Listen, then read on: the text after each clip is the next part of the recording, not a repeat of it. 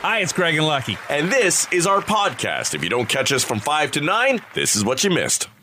Are you desperate for people to like you more, Lucky? No. And people like me less. There are easy ways, it is said, to get people to like you more. Just be seen more often. It's called the mere exposure effect. It's kind of like I always did with dating. Never really asked a girl out, just always hung around until she gave in. You know, this type of thing. Like a fungus. I was always there. Basically, just be seen by people more often. That makes them more likely to enjoy being around you. I sense when people are around me long enough, they get tired of me. They don't like being around me more. And even if you're working from home, turning on your camera during Zoom meetings can help. Ask questions. Research has found that people who ask questions during conversations are liked more by people they're talking to. It's because it lets them know you value their opinions and experiences, and that makes them more likely to want to hang out with you. So be seen, ask questions, and smile. Smiling has its benefits. I smile. People say, geez, I got to get to the dentist. That reminds me, seeing Craig smile, I should go to the dentist. People who smile are perceived as more competent, more attractive. And for better or worse, people are more likely to want to be around someone they consider attractive. Okay. So there you go. If you're looking to be liked more. That's even true of just trying to move up like the corporate ladder. And I was always really guilty of this. I never hung around stuff nearly enough. You know, when I was a younger man and didn't have like a lot of responsibilities like kids and such, I should have been at events more, especially in radio, because it's such a social atmosphere to begin with. There's always concerts. There's always things. People are always going here, there, and everywhere. And I'd always be like, even as a young man, It's funny how we get into this business thinking, oh, yeah, I'm going to get free CDs and concert tickets. And you get in, and you're like, oh, man, another show. Not interested. Yeah. I just want to take a nap. Just want to go home. Right. And yeah, in any work environment, the kind of, if you're seen as being an integral part of it or integrated into the kind of the culture of the environment while you're there, right? You take part in things, and you know, some people look at it and, oh man, he's so far up the boss's behind, he's doing everything. Well, no, it's just about being a decent person to be around. Yeah, and I mean, listen, if you go to events and management is there's a chance that at some point you're going to be sidled up at the bar beside your boss having a swig, and that's when conversations are more relaxed and they get to know you better and you get to know them better, and it's not kind of that stiff office environment. It's interesting to see people who are good and bad at it, right? Like you know, an office Christmas party is a perfect example where you have someone who's just way too into it, where they're getting hammered, right, and saying too much. And then there's kind of the wallflower who, you know, will see the boss at the bar, but they just don't know how to approach and just have a normal conversation. Hey, how's it going? Merry Christmas, and whatever it may be, right? Like it's interesting. You can kind of see people on either side. Those are too comfortable. Those are not, and some who just can play it cool and separate that too, right? It's not always a brown nose opportunity, and they don't always want to talk work. Well, and it's a push and pull thing with management and employees, because I have seen in the past where some management go out of their way to work the room and shake everybody's hand, from the person lowest on the ladder to the second in command. Like a wedding. Yeah, and they work the room, and they're terrific at it, and they make everybody feel as important as the next person. And then there's other employees who then walk into that environment, and they just kind of cuddle with the people they know, and they're just like, oh, I'm not talking to him. Why should I even show any interest in him? You. That's what I did. Well, because it's tough for me when I go up to management here, and they call me Jerry or Terry. 1,000 parents were asked to name the top personality traits that they want their kids to have when they grow up. What do you figure the top personality trait would be?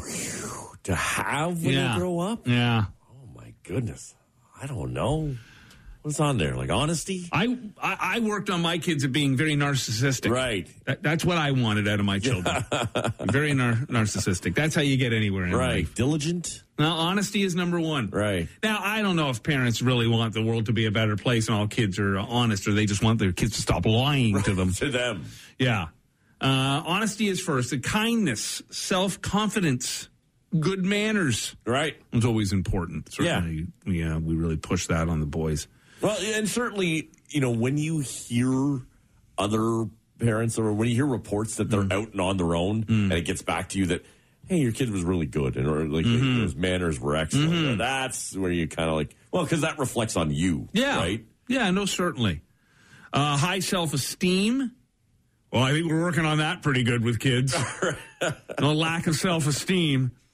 Independence. It's funny that parents really want their kids to be independent when it seems like they really want to, tighten up those apron strings a lot more. Empathy. That's important. Helpfulness, patience, and loyalty. I hope my kids are loyal to me when I'm 90 and I need my diaper changed. No, they'll be independent at that point. Those narcissistic traits will really show up. You wanted me to be independent. Now you be independent. Take care of yourself. You're independent and independent. Oh, it is a Thursday morning, and it's a cold one. Look at that. You want to eat something nice and warm. Warm the belly. So let's talk chili. Maybe chili for dinner tonight would be lovely. Yeah, nice to put a nice pot of chili on. Let it sit there and simmer. Is it like a National Chili Day, something like that? I don't know. I just saw that people were asked about chili, how they like to eat it, what they like to combine with it. Okay. And someone asked people to rank the best toppings to put on chili, and or tortilla chips are ranked at the top of the list. All right. Yeah. To top it? Yeah, to put like inside of it or on top of it, I guess. Like you'd put crackers in a soup. Cheese number one. I like chili and cheese. Yeah, cheese is on the list too. Sour cream? Crackers? No sour cream. Oh, okay. Cornbread, onions, hot sauce. I love just dumping the hot sauce in it for sure. Avocado making the list as well. Wow. To put on top of chili. Oh yeah, you don't like the avocado, right? It's green. It's all right. Green. It's green. You put it in a shake or you put it in sushi. I'm okay with it there. So, you just go eat avocado? Yeah. Straight up. Well, balsamic vinegar on it. Yeah. You don't like balsamic vinegar. Well, I'm okay with that. Oh, you really? Yeah. Look at you. What are you, 14 now? I'll do it with the palate's up to about 14. I'll mix the vinegar and the oil or whatever and do the bread like that. I mean, I prefer butter, but... So, at what age did Christian pass you in his palate and able to eat like an adult? Here we go. Like, does he still cut up... When you go to a restaurant, does he order from the adult meal and you still have the cheese and... Chicken tenders. Love them. There's nothing wrong with chicken tenders. I know you agree. I love that. This is the one thing we can't agree on. I love... And buffalo sauce? Oh, yeah. Beautiful. So those are the things we love to top on. And how do we like to eat our chili? Most would say in a bowl. Of course, that's the obvious way. But then many people like it on a hot dog. Oh, I love a chili cheese dog? Yeah. Awesome. Mixed with Fritos. I've never tried that. With Fritos? Yeah, that's interesting. We tend to just get a bowl, and instead of spooning it in, we get those scoops. Yeah, right? That's a good way to do it. It's called a Frito pie. If you mix it with the Fritos. And chili fries. Right, those are good too. And people say they like it on rice, on a baked potato. I could see that. Garlic bread or spaghetti, but then that's just more of a bolognese sauce, isn't it? Yeah. You think? Mixed together with mac and cheese. Ooh, I've never thought of that. That'd be good. And of course, the classic sloppy Joe. I do love a sloppy Joe. Right. But that's more just ground beef and sauce. What I'll do sometimes, and I kind of take this from Taco Bell, is I'll take, we have leftover chili. I'll put it onto like a tortilla and make a burrito. That's good. That's a good way to do it. Really good. Yeah. You like it? No, you don't like too spicy because you can't take the heat. Yeah. Well, I mean, I anything that I can't taste because it's because of the heat is I'm just not a fan of. I don't enjoy that. Yeah, I like hot wings, but if it's hot to the point of I can't breathe after it, I don't enjoy it. Sometimes two things get like there's hot, but there's not a lot of flavor. That's why I like Frank's or Louisiana hot sauce because there's a nice flavor to them. Some things are just stupid and burn your mouth and your bum. We have said a lot during COVID that nobody's ever happy about whatever the situation is right now. We're never, ever, ever happy. Nothing's ever good enough. Things are crappy now. Can't wait for it to get better. Remember in the beginning when we were all pining to see family and friends and how terrible it was that we couldn't be around anybody. And I had mentioned the other day, got a wedding invite. I've heard more people say this. oh, I got to go to a family event. I got to go to this. Now we don't want to go to them now that you can have them again, you know? Right. And so the talk throughout the lockdown when it came to children was how bad it was for them, how they couldn't go to see friends, how they couldn't go to school, how they needed to be out and amongst and living a life. And this was mentally draining for them and terrible for their mental health and all of this.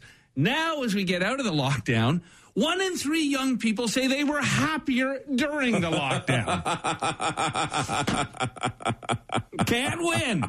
You can go out again, and now you're not happy about that. I know. We need to change our social media's names. Like Facebook should be called Piss, and Twitter should be called Moan. That's really all we do. That's a great point. Yeah.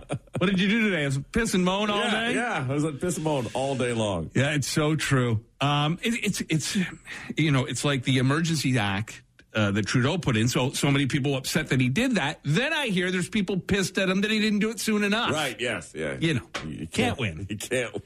So researchers in the UK have put out a new study where they found that 1 in 3 young people between the ages of 8 and 18 say they were happier during the lockdown. Wow. These are mostly kids that are under a lot of stress in normal life. So the quarantines and remote learning meant they maybe weren't being bullied, right, felt less lonely, got more sleep and exercise, enriched relationships with family and friends. Their mental health improved while staying at home. Now, there are kids that thrive in social settings, and of course, but still the number 1 in 3. Right. You know, if it was like 1 in 10 or 1 in 20. But 1 in 3 says there's a lot of kids who are dealing with a lot of crap, which is not good to hear. And yeah, I think it's more sad in the sense that of how they feel outside of lockdown. Mm-hmm. It's not how it's like. Oh, yes, okay. During lockdown was really bad for so many, especially if they didn't have communications channels. Mm-hmm. Can't imagine what this would have been like on my kids. And I tell them all the time, I really can't imagine what you're going through because I've never been through it. Right. But, thank God they've got the internet and they've got ways to communicate with their friends mm-hmm. still, in terms of video calls and chats and online video gaming that they play with each other all mm-hmm. the time. That at least there's some level of communication still happening. But the real sad part about this for so many of them is that, a return to normal life when their parents have to go back to the office mm-hmm. maybe, or, is that they're shuffled around from school to babysitter to grandparent and don't have a kind of a regular or I guess a scheduled kind of day sometimes. And that happens to so many. Yeah. I can't imagine, maybe even older. Like when I think of kids who are 6, 7, 8, 9, 10, yeah, your friends are important and they come and they go. I remember this with my boys. You never really lock down like a real friendship till you're probably in your early teens. Mm. You play hockey, you're friends with them. They come and they go, they come and they go. Everybody's invited to birthday parties. I don't know if you see this with your kids, but I remember with mine, like they'd have a buddy, little Timmy would be their buddy for a week, and then you'd never hear of little Timmy again. He had moved on to somebody else. But as a teenager, when your friends become your whole world, they are everything to you. You could give a crap about your parents or any family member. You hardly ever saw them. You were always with your friends. And I remember having this conversation with David because, we would have to like sit him down. He'd be gone all the time, running around day and night with his friends. We could never see 5 minutes of him. You just have to settle down. Like it's too much all the time. Oh, we'll never be apart. These people are my everything forever. And he barely speaks to any of them now. So I could only imagine as, say, a 16, 17, 18-year-old. Yeah, certainly back in my time when there was no internet, to be locked away from those people who were so important in everything to me. Yeah. That would have been certainly tough. But I also see the flip side. If there's a kid being bullied at school, the fact that they didn't have to be around that bully or in front of that bully for a couple of years must have been a lot of relief and certainly probably quite concerning going back to school. I can tell you this, we're going to have Dave Matthews tickets before 8 o'clock this morning. All right, so you be aware. When we tell you to text 855-432-ROCK, you text Matthews. And you will be, along with Lucky at the Bud Stage, right beside him, dancing and singing. Dave Matthews, Bud Stage, Wednesday, June 22nd. Tickets are going on sale tomorrow at 10 a.m. Do you sing and dance at a Dave Matthews show? Or do you just stand like a Grateful Dead and get stoned and stare? Right. Well, if I'm getting stoned and staring, I'm probably singing and dancing. You like to sing and dance when you're a little high? I don't know. I guess I like. It depends on the concert. If I know the songs and I enjoy it, sometimes I sit back. Sometimes I get involved. Would you smoke a little weed at a Dave Matthews show? I might be tempted. Yeah. Have you? I have in the past. Boy. Yes. Yes. It's so funny. I never imagine you smoking weed. Right. Pounding pints and slamming the can against your forehead. Yeah. Shotgun. That's what I see you doing. Yeah. Yeah. It's not something I partake in often. Rails off a hooker's back? Yeah. Well, it's just a Tuesday. Sportsnet's online too. Right. Yes. Right. Oh, you're not family friendly for us. Right. Eventually, people are going to have to go back to the office, and you're going to have to see your coworkers. You're going to have conversations with them and hang with them. And one of the things that many find off-putting about coworkers is the jargon they use, the overworked, overused work phrases. Things like ASAP. Right. Keep me in the loop. Uh-huh. Just checking in. Team player, give 110%. Sorry for the delay. New normal. No worries. Touch base. Think outside the box. Loop me in. Back to square one. Circle back. And the classic, no I in team. Okay. Well, a lot looping in boxes going on there. There certainly is.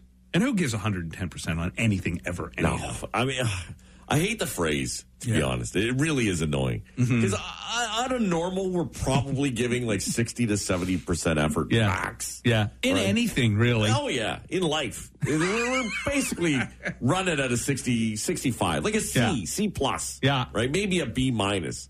Right? If you get to A plus effort, I mean, you're really going for something at that point. Yeah. And that's like 95 to 100%. Yeah, I don't think, schoolwork, relationships, sporting activity, I've never done an A plus on anything. Like, outside of, like